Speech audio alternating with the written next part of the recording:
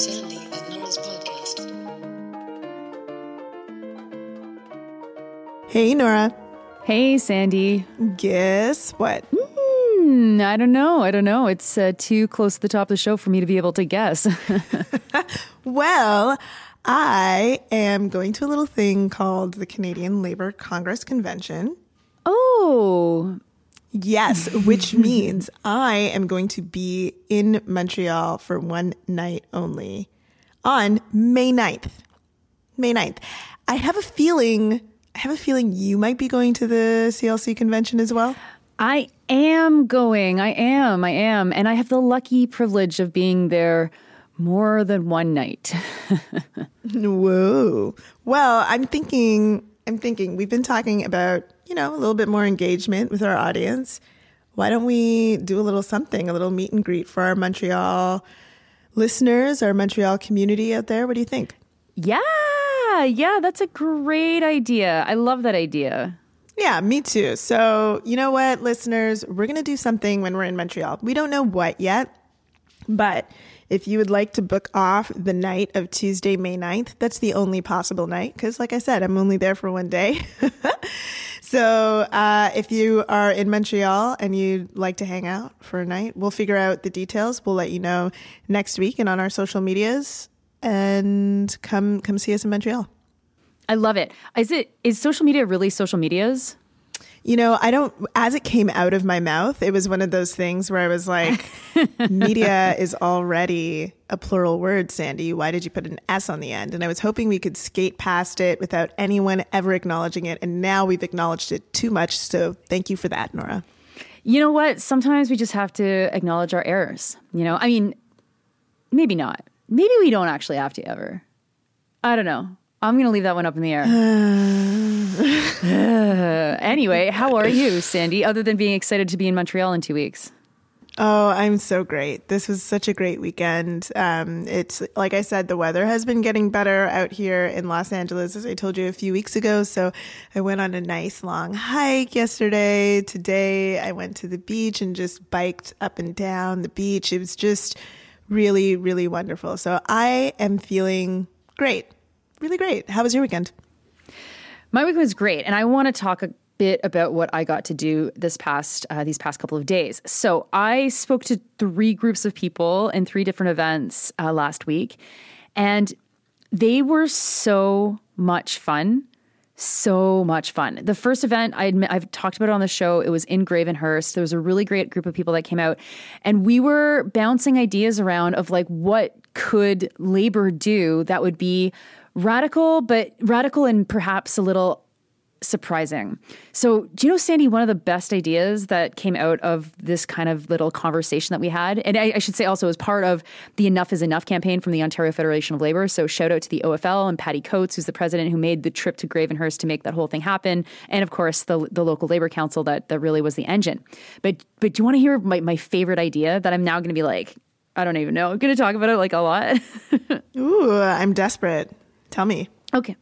Well, one of the constant issues that people deal with is a lack of access to healthcare. And the question was posed, and I don't remember if it was like suggested and then I kind of riffed on it or whatever, but it was like, why don't unions hire their own doctor for their members? Like, that seems like a pretty obvious and good idea, does it not? You know, you get the salary together, you find someone that has, good enough politics, you have a base of workers and their families, and maybe there might be extra spots for the doctor, and they can even take some community people or not, maybe limit the patient load and let a doctor have a work-life balance. I don't know. I think what is interesting about this idea is that it kind of challenges the public health model, because you would be kind of privately organizing a doctor, but it's something that we've had for a long time in Canada. I mean, companies have their own doctors. That's not new or different. And it was just like, that's nice to start thinking about like things that are completely not being done right now that would buck the status quo, but that would really, help a lot of people. Well, I mean, my immediate was a little bit of like nervousness around the fact that it is a private option. So I would want to figure out a way to if that was something that unions were to step into, figure out a way for it to be a model of how the public, what the public health system should be, and something that shepherds in something new that's universal. Like, how can this option for members create demand, create a vision for what's possible in public healthcare? That would be really interesting, because what I wouldn't want to see is like some sort of like a version of the food bank happening, like where there's like this stopgap measure or this measure that gets instituted that then becomes the standard that ties a service, that ties care to work, where care or this service should just be tied to the fact that you need it. Mm-hmm. Yes. However, in the model where it's being coordinated by the union, it actually becomes this democratically controlled option that, yes, is outside of the public healthcare system, but is still in public hands and would still be operated, obviously, at a not-for-profit. One of the reasons why I've been thinking about this a lot is in Quebec City, there's a clinic that was organized to specifically help people who struggle with housing. And it was fully private. It was funded privately, and it operated outside of the health system.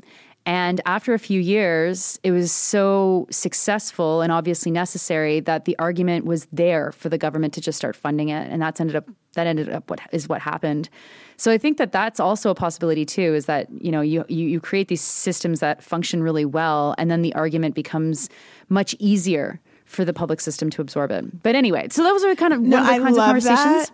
I love that. And the one other thing that I would say is, like, we've talked a number of times about the inability for progressive organizers or the failure of progressive movements to do long-term planning. And, like, now would be an amazing time to try to set something like that up with a view towards a provincial election at some point in the future, if we're talking about Ontario. And of course, that can be taken up anywhere where you are trying to create the model for something, create the demand for something, create, the public will to support something that then around an election time, someone can point to the success of. So yeah, I think that is a fantastic idea of how unions can have a significant impact on the political system. And the other big theme of the conversations that I had, I also got to speak with elementary school teachers who are really burnt out. They're the ones seeing the impact of everything in the most kind of pure way, like through children, through the manifestation of like the anxiety and the stress and the difficulties that people are experiencing, all kind of put through the lives, the comments, the behaviors of children. And the conversations that we had that night were all about community and the importance of building community, and the importance of building community not just around hardcore politics, like actually just building things that people can come together. And even the entire retreat, the idea behind this retreat was to give union members a break. And so it wasn't like a heavy conference with lots of sessions that they were all expected to be at. It was recognizing that folks had just finished working, that they were giving up a weekend and allowing them to just have a nice time and to relax and to learn a couple of things. And it was like, yes. This is what unions should do. So shout out to those folks. Amazing. Thank you so much for the invitation. I had such a blast being there. But this is exactly, I think, when unions are looking around going, well, what can we really do to engage people? It's like, figure out what they're struggling with and try and provide them with some sort of outlet. Like, that's really, really important. Absolutely. That's great. I'm glad you got to experience that this week. That sounds like just like such a wonderful way to spend the week. Yeah, I had a lot of gratitude. Well, I hope you have some more. Of course. There's no finite amount of our gratitude. It is not something that can be bought and sold. This week, thank you so much to everybody who subscribed, who listened for the first time, who listened for the 50th time. Thanks to the folks who are like, hey, Nora, I'm still on episode 220, trying to make my way up. I caught behind. It's awesome. We love it. We love you all. And especially the folks this week that pledged for the first time or that changed their donation. In particular, Jordan, Christine, Stephanie, and Nat. Thank you so much for your support. Thank you all so much for your support. One more thing to say before we get into the topic for this week, which is that, as we said last week, we would love to do a sort of Ask Me Anything episode.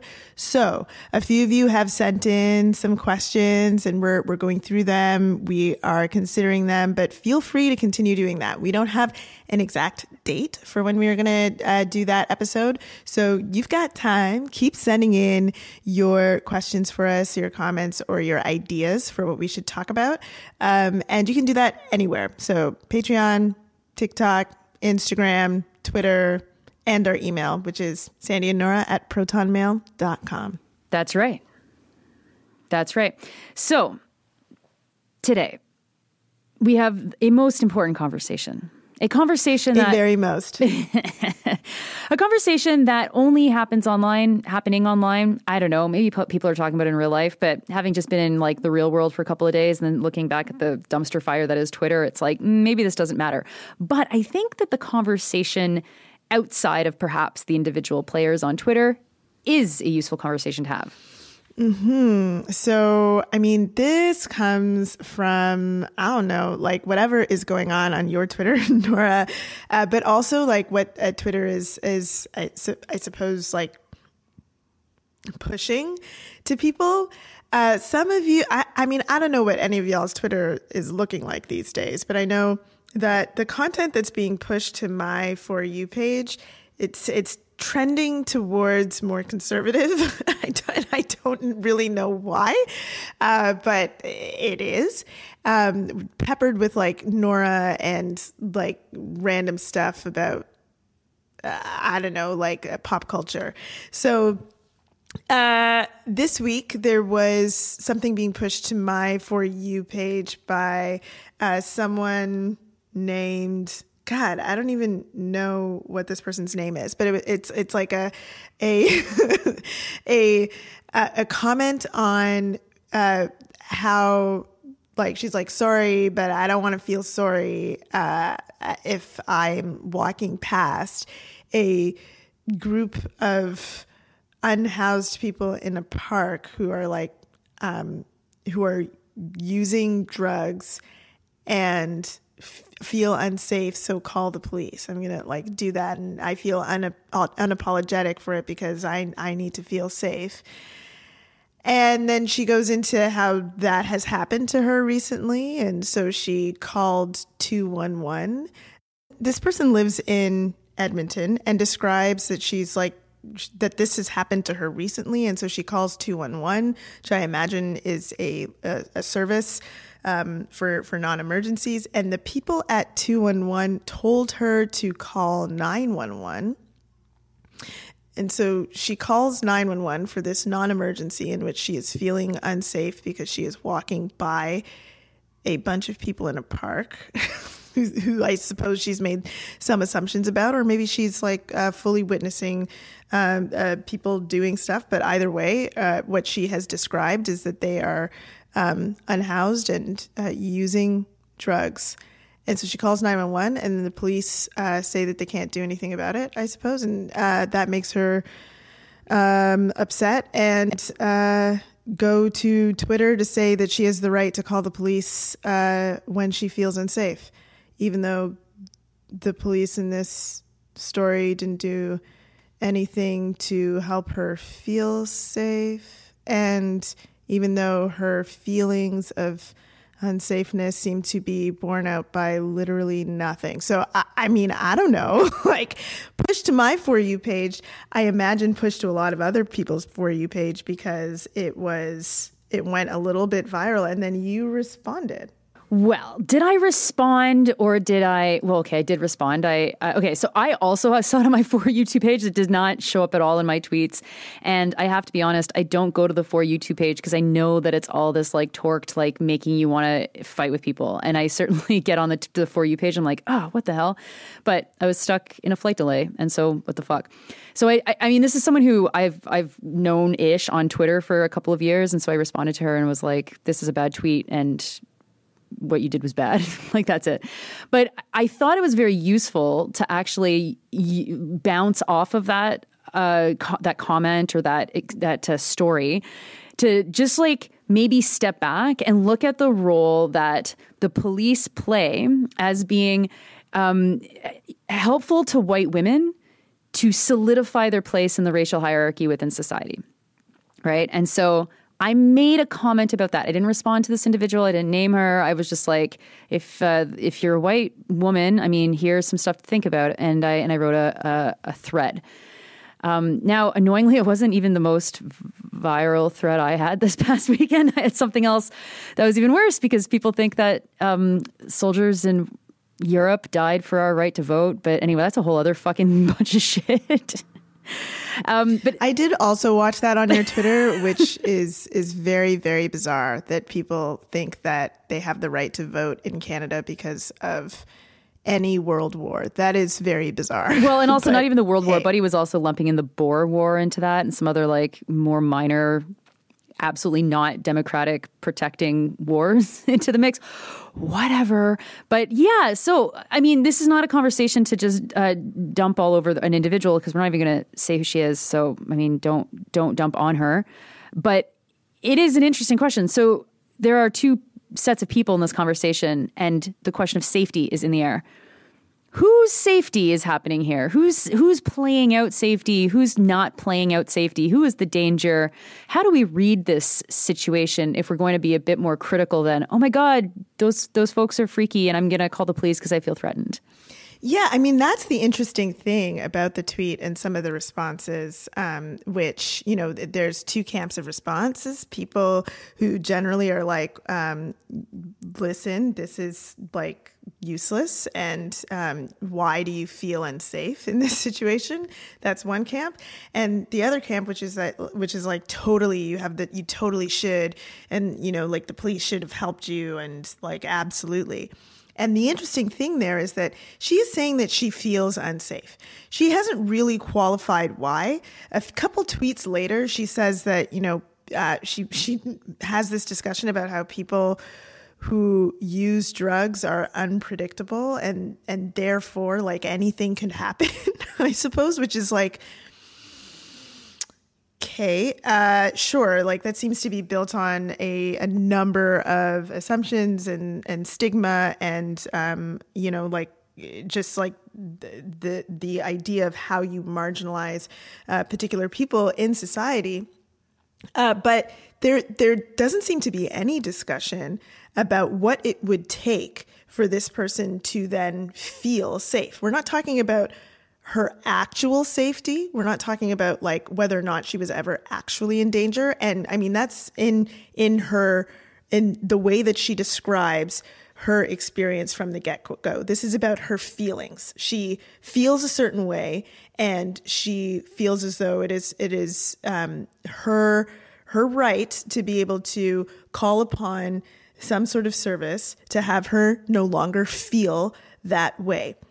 And in order for her to then feel a different way, to feel safe, what she is alluding to but is not actually saying is that she wants someone to eliminate the problem. And her problem that she has identified is that there are people who are unhoused, who are in a public place, and who are using drugs. Those like 4 things that you can identify there that she's saying makes her unsafe. Any one of those things being addressed by the police would make any of those people who she is saying are making her feel unsafe actually unsafe. And so for those people who are like, yeah, she's in the right here, what you're actually arguing for, what those folks are actually arguing for, is to make other people unsafe, actually unsafe, because her feeling of safety, her feeling safe, whatever emotions or feelings or stigma behind it, the fact that she feels unsafe is more important than the actual safety, the actual physical, material safety of the people who are using this public space. And from what we can tell of her tweets, not at all bothering her. Yeah. It's a really excellent case study in the individual versus the collective, or systemic issues versus acute issues. And it's also an interesting psychological study into that question of what is safety. So, I mean, the reason, like, as I said, I didn't actually want to respond directly to her because I don't think, like, her mind's not going to change. Anybody that decides to tweet something like that is like making a decision to talk about this publicly for a reason. But when you have competing safeties happening in the same location, and the only thing that the police could do to make her feel safe, or to make someone who's coming across a situation like this and feels unsafe to be feeling safer, is to what? To go up to these individuals, to confiscate their drugs, which might have to include some violence, which will also make them more desperate, probably, which may also cost them money, which they may or may not have, which then will cause other problems. Well, and if addiction is indeed involved in this, like she references them as like her words as addicts. I mean, I don't know how she knows these people so well, but like, if addiction is indeed involved, and a removal of, like, taking away of those drugs could make people, like, put people in mortal danger, like could put their health safety in serious jeopardy. Yeah, absolutely. And so then what's the other steps? Well, they perhaps are forcibly removed from the park, which is their park as much as it is anyone else's park. It's a fucking public park. And so once you've removed people, then where do they go? What's the process of removal? That then becomes another kind of unsafe experience for these individuals. And then we can look at, and I should say that the person in question knows all of this very well because they work for government. So none of this is like a secret. Then we talk about the whole shelter situation, or the whole temporary housing situation, how completely unsafe that is. And do they get dropped off, or do they get put into a police car and driven out to the city limits on a Starlight tour? Do they, like, who know? We don't know, right? These are the options for how you remove someone from a park, depending on who that person is and where the heads are at of a specific police officer. And so these are all of the possibilities when one's safety has been threatened and one reaches to the police to fix it. There's no good option for the people that are being targeted in this, all for the safety of this individual, whose safety was actually, as you said, we don't even think is in, like, actual direct threat. The feeling of safety. Even if it was a direct threat. The feeling of safety. The feeling of safety. Right. But even if it was indirect threat, I think that this is also where then we can have, like, a more difficult conversation. It's like, well, what are your options when you're directly threatened by someone? Like, well, newsflash, you don't have the time to call the police no matter what. Like, the solution to being in a direct threatening situation is not the police. It's not calling the police. It's not having more police. It's not having a man on every single corner. It's literally talking about the systemic issues that are creating the conditions and that are continuing to make the conditions worse. That's the issue. And you don't have to talk about any of that stuff if you're just like, well, I called the police because I saw open drug use and it was threatening. Yeah, I mean, the other way that I think is important for people to think about this is, like, in the opposite. Like, what if you're in the other position, right? Like, you are perhaps, maybe it's hard for you to imagine yourself in the other position. So we can take away some of the specifics and just say that, like, you're in a park. You are in that park with a number of people, and somebody is walking by and is like, I don't know, has some sort of reaction to you being in a park with a bunch of people and calls the police. Now you feel unsafe.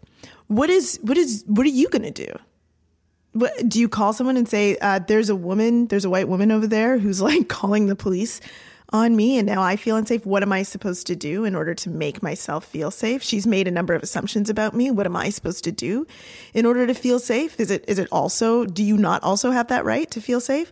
Or maybe you've been evicted and now you feel unsafe because you have nowhere else to go. Where do you call to say, hey, I feel unsafe. I would like somebody to solve this problem for me. There is nowhere, but there is, like, that sort of reaction to simply the imagination, the imaginary of feeling unsafe, and then having the option to call someone to deal with it, and that someone being like an armed force. I mean, that really only exists for certain people, and it certainly doesn't exist for the people who are in that park whose safety is far more likely to be under threat than the woman who's walking by and who has time to call 211, get instructions to call 911, and get instructions that's not the place for her to call. I mean, I mean that feeling of unsafety, it certainly lasted a long time for her. And then to be able to go on Twitter and complain about it. I don't know. I think that there's it's just this weird imagination of like who the police are and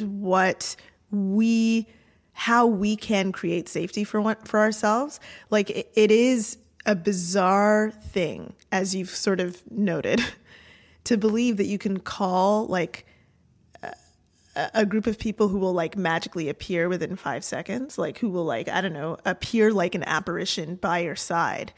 And who you can say, those people over there, remove them. Like those people over there, they are the dregs of society. They are the ones who are undesired, who I don't want. And I am upstanding. I, walking by the park, deserve to walk by the park and not have my eyes assaulted by these people who I have deemed unworthy. And that makes me feel unsafe. And that be okay. And the thing that is awful to me is that would have worked in certain circumstances. Like the police would show up in certain places, in certain circumstances to remove those people. And that has happened multiple times before.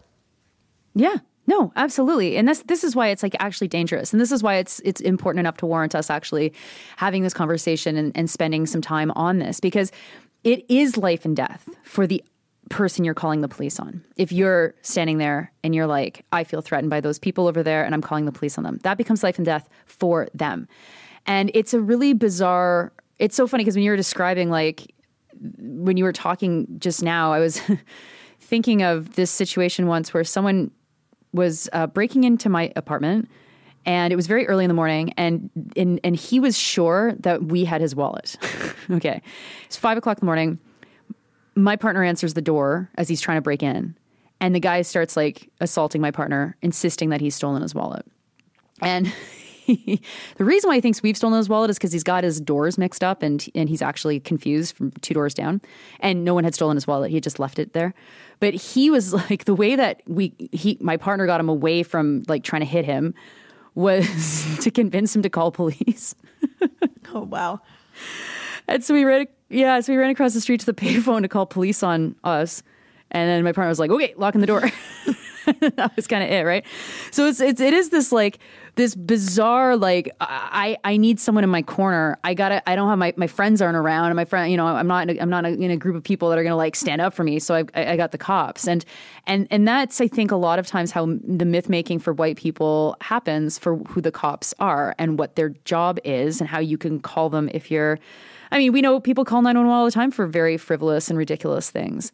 And, you know, we can joke about people calling 911 for like problems of snow or like a raccoon got into their attic and this kind of thing. But when you're calling the police to intervene with people who are using drugs and who are obviously marginalized, and I mean, per the description, who are unhoused, who do not have a place to go at night the same way that the person walking by them in the park does, this is exactly how racism is enforced. And I should make it clear too, because people are like, oh, you're assuming that these people are not white. I'm not actually assuming that at all. I'm assuming they are marginalized as they are unhoused and they are using drugs based on the description. But the way that this reinforces white supremacy is because it is this idea that white women especially have this purity that just cannot be franchised. And if it's franchised, then it's an assault on us. And we need to have some sort of protecting force, the armed arm of the state, to come and defend us or to come and defend our honor or something like that. Like, it's quite chivalrous, actually, if you really think about it. And I mean, it's Twitter, so it's hard to really tell how many of the people who think that this was an okay thing to do are only saying that because they're friends or because they're right-wing bots or whatever.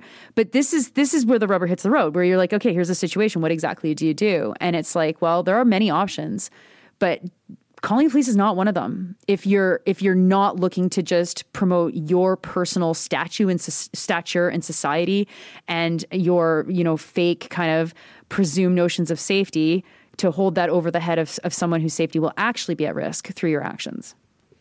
Yeah, and I mean, like, if you are truly concerned about the health of your community, then I'm sure you should be frustrated about the state of affairs and how our cities have created our cities, our provinces, this country has created a situation where people are regularly becoming unhoused and have no other options and have to make the decision of where is the safest place for me to sleep, and to make that decision that it's going to be a public place with a lot of other people around where people can see you, actually, because that is probably one of the safer places for you to be.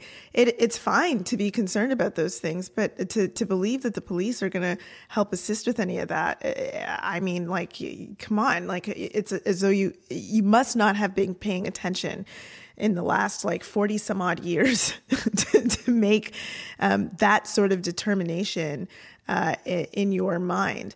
I think as I was listening to you talk, one of the interesting things that I think is worth spending a little time on is this idea of the role of the fragility of white women in white supremacy and how that idea justifies so much. It is turned to so often to justify so much that of the way that our systems are set up to harm people. And it's worth taking a moment to really understand that and to understand it enough that we can identify it when it's coming up and point at it and be like, actually, that's bullshit. During any time that I'm talking about police abolition, very often what comes up is this question of, well, what are we going to do with sexual assault, or what are we going to do with domestic violence? And I mean, it's we don't do anything about those things now, but that question about what are we going to do with those issues, as a society, I know you're not talking about Indigenous women. I know you're not talking about Black women. I know you're not talking about marginalized women. I know you're not talking about sex workers, because these are issues that are among the most common forms of violence in the entire world that the police are not engaging with in any way that is helpful. And so, but it comes up as something that justifies the existence of police and justifies the way that we are able to call on police. And I mean, that should make anyone who fits into that demographic pretty fucking pissed off, because it's not real. It's like you're being used to justify something that is harming someone else. It comes up in conversations that are centered around transphobia and hate of trans people. This well, we need to protect women in bathrooms, or we need to protect the fragile women's sports. I mean, it's coming up as a justification for hate that actually doesn't have a real concern for the safety of women overall, certainly, but not really white women either. But the women that they're talking about are white women. I mean, gosh, I feel as though in some of the discussions that I'm watching you have as someone, on Twitter saying I am a white woman and this is how you should be thinking about this or understanding this, and seeing some of the sort of visceral reactions, I'm like, wow, isn't this obvious by now? Shouldn't it be obvious by now? I would, I mean, you should be, like I am. But as a white person, like I think that, you should be fucking pissed off to see that coming up as a justification for harming us systemically and structurally so many different communities. Mm-hmm. And in this case, directly. I mean, my God, the irony in it all is that the only reason why there was no harm was because the police, for some random reason, was like, that's not our problem. Which is like, right? Whoa, saved by donut hour. Nice. Well, and that's the other funny thing about it. It's like literally they proved that even in the way that you wanted them to be useful to you, that they're not. And you're still like, I should have this power. Why? Why should you have this power to eject people from a public space that you were just walking by and definitely not using? I don't understand why you think you should have that power, and why are you calling on, like the fragility of your womanhood? Because I mean, that's the justification that is in her tweet is like, as a woman who feels unsafe walking through the park, like that's not going to make you safer. Like the police responding is not going to make you safer in any way, shape, or form. But it certainly does give them an excuse to use, and one that they use quite readily. Yeah, it is so interesting. Like I was trying to think of the last time that I felt really unsafe in a public space, and it was in a park. And I was skiing. And I usually feel a little less safe skiing because I'm like attached on skis, so I can't really run. Though I could ski away, and then I'm like, I'm not that fast. But again, it's like, what the fuck? Like, stop, just ski, Nora, you're fine. And I looked back, and I'm on an area where there's no people that aren't skiing, right? And I looked back one night, and there was a man who was walking behind me. And I was like, what the fuck? That's so weird. Why is he like, he's not skiing. There's no path here. He would have had to gone through deep snow. And it was like an apparition or something, right? And I was like, that's so freaky. And so I decided to ski out of there. Like it didn't feel good, and I skied out of there. Did it even cross my mind to call the police to say that this person was somewhere where he shouldn't have been and he was threatening me by being there? Like, no, like that was all, most of it was in my head for sure. There was nothing about this individual that was menacing at all, other than it was like at night and he kind of appeared out of nowhere in a place where walkers shouldn't be. But it's like, this is not a justification for like maintaining a system of violence. Like, you are responsible for your own emotional reactions to things. And, you can react in certain ways, and maybe it's not the most ideal reaction, but then you're responsible later on for what happened. And I mean, I personally would be like, man, I'm so embarrassed. I call 911 rather than announcing to the world that I did that. But there is responsibility. We have responsibility to not be ruled by emotion that is often informed by the racist structures in which we live, right? And to interrogate why we feel certain emotions when we feel certain emotions, and to not insist that the emotional reaction that we're experiencing is proof that we're correct or whatever, but actually just is like, whoa, where did that come from? And, in my case, it came from the fact that I was in the middle of a park by myself at night wearing skis where I couldn't run, and someone came up behind me and scared me. Like, okay. And I don't even know if that was the guy's intention. Doesn't really matter. But there's a whole other side to all of this too, which is the fact that being an unhoused person in this country is incredibly unsafe, is incredibly violent. And, just this past weekend, someone was murdered not too far from where I live, who was known in the neighborhood as someone who was unhoused, is an individual named Gilles Gosselin. He was 54. I mentioned this on the Daily News. And he was murdered by two young people as he was sleeping in a spot where he usually sleeps if he can't get a room in one of the major shelters. And that is what it's like, actually, to be unhoused in this country. And if you're a drug user, it's like playing Russian roulette with drugs that you may or may not be able to test to see if they're going to kill you. And that is violence. That is a lack of safety. It isn't the person walking by and seeing it. It isn't even the person walking by and getting yelled at. Like, that's not the violence. The violence is what is keeping individuals in violent situations. And, you know, the news of Gilles Gosselin being murdered and the two people who were charged, and they were young, they're 18 years old and 22 years old. It was first degree murder charges, and there's no information for why, but that means that there was a targeted attack. I would say probably a hate crime if they're targeting someone who's unhoused. There's no conversation about that in any of the national discussions. And I think that that's a little bit curious, because if there's a hate crime that's happened against a person who's unhoused somewhere in this country, I mean, that's fucking important. That's really important news for us all to be aware of and to talk about. Now, the other piece of news that happened this past weekend is the woman who wrongly accused Emmett Till of sexual harassment, and which then resulted in his murder. Emmett Till, of course, was 14 years old. She just died this past weekend.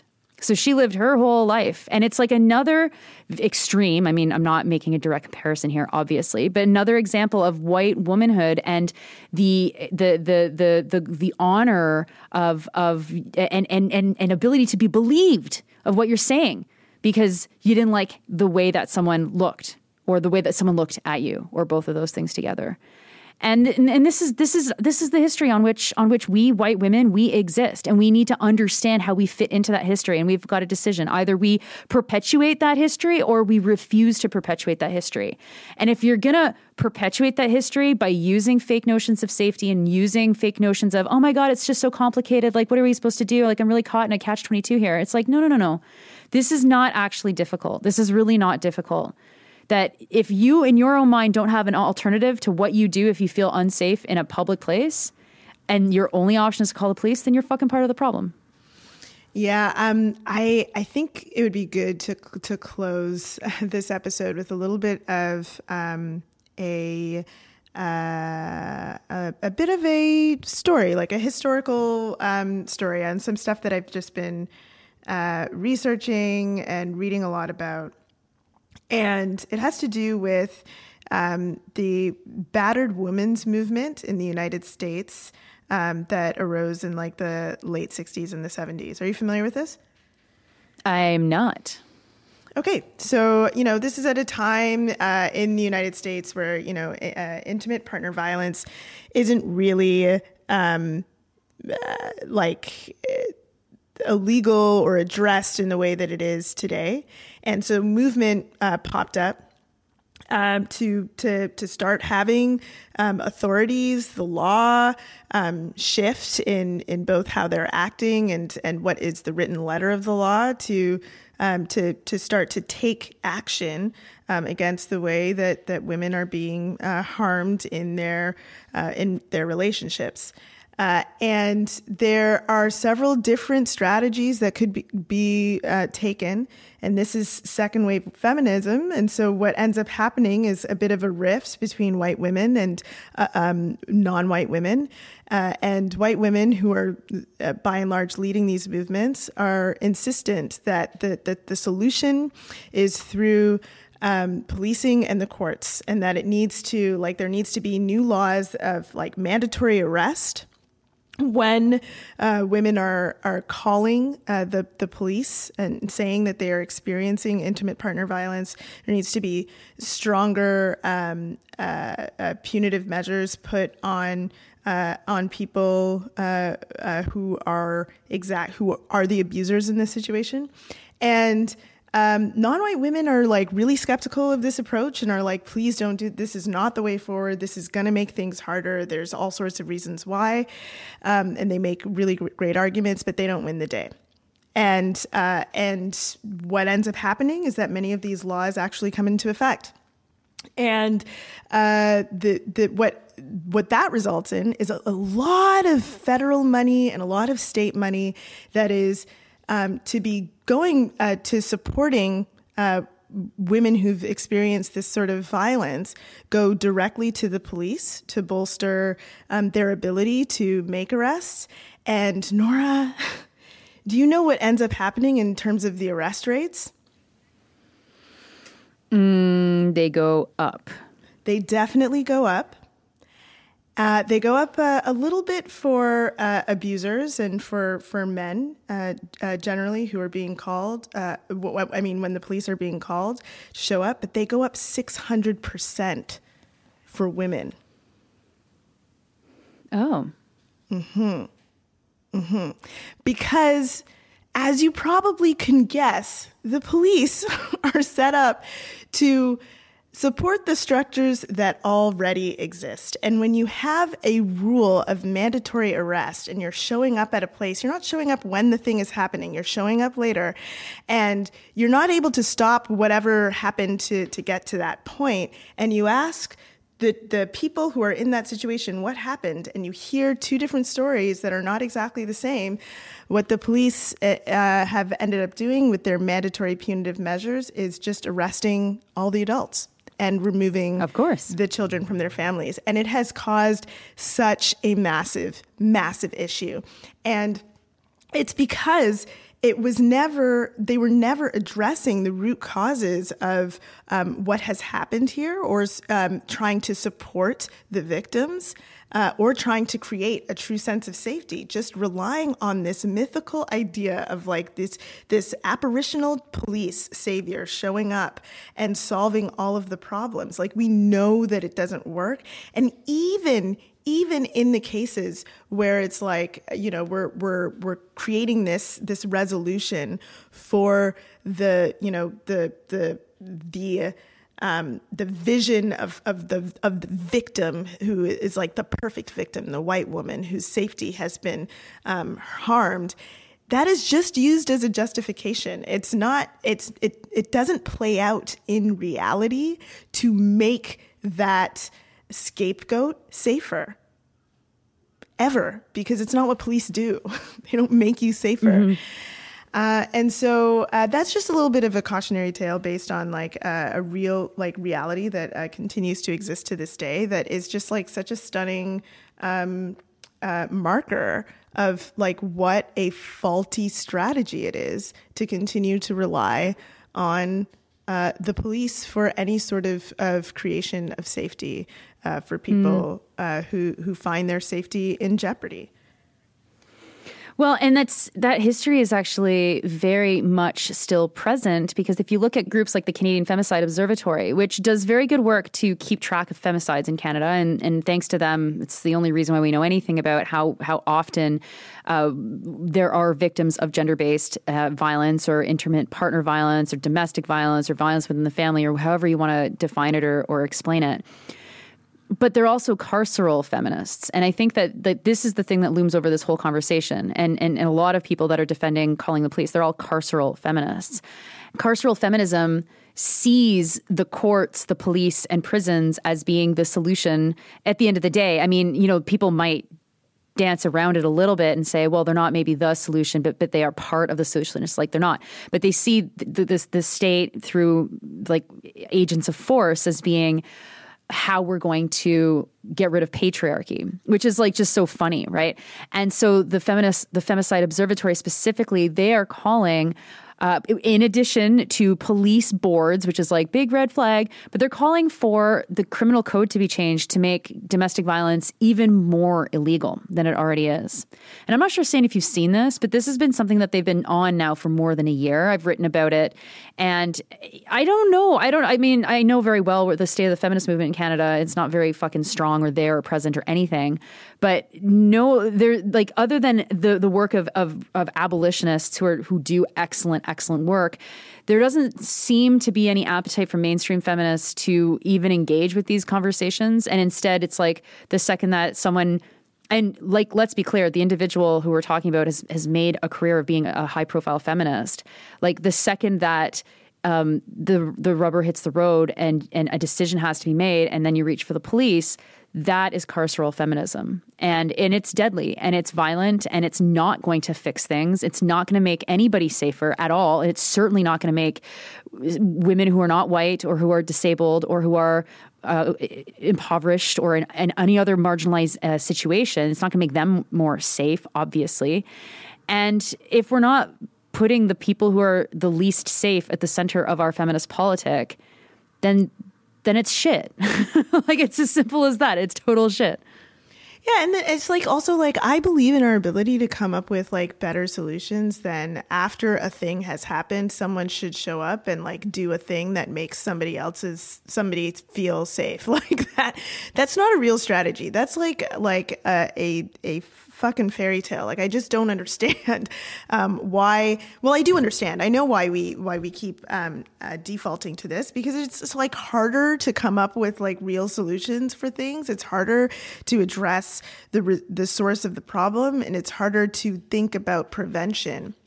And for all the folks who would respond to this, because we've seen this multiple times before with like, yeah, okay, we can work on prevention, but what are we going to do about the situations that are happening right now? And that's why we need the police. I continue to say, no, those situations don't need the police, and we can come up with other things, like stuff that already we know works. Like if people have options of places to go, like shelters, if they're not like economically reliant on someone that makes them unsafe, they can like leave a terrible situation. But we could also, I don't know, we could come up with a service where someone is able to call a group of people who will show up and help you get out of the home, take you somewhere safe, like that is actually concerned with the victim, take you somewhere safe where you can stay for a little while and you won't be found or whatever. Like, we could create that service for someone who is in imminent danger, but we don't. We rely on the police, who don't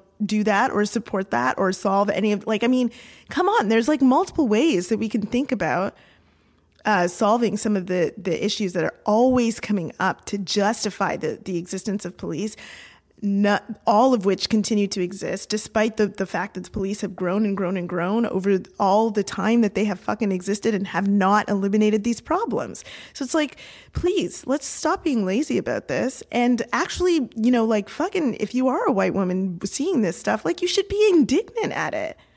You should be fucking pissed off that it continues to be used as a way to justify harm against other people, and actually start to think about, like, what could we actually do to support people who are in imminent danger, and what could we actually do to prevent that type of danger from encroaching on their world. And for fuck's sake, think about the safety of people, like the actual safety of people who are being pointed at to say, like, you're making me feel unsafe. Think about their actual safety before you respond with something knee-jerk that is just, that comes from stereotypes, prejudices, and the fucking way that we marginalize people in this society already.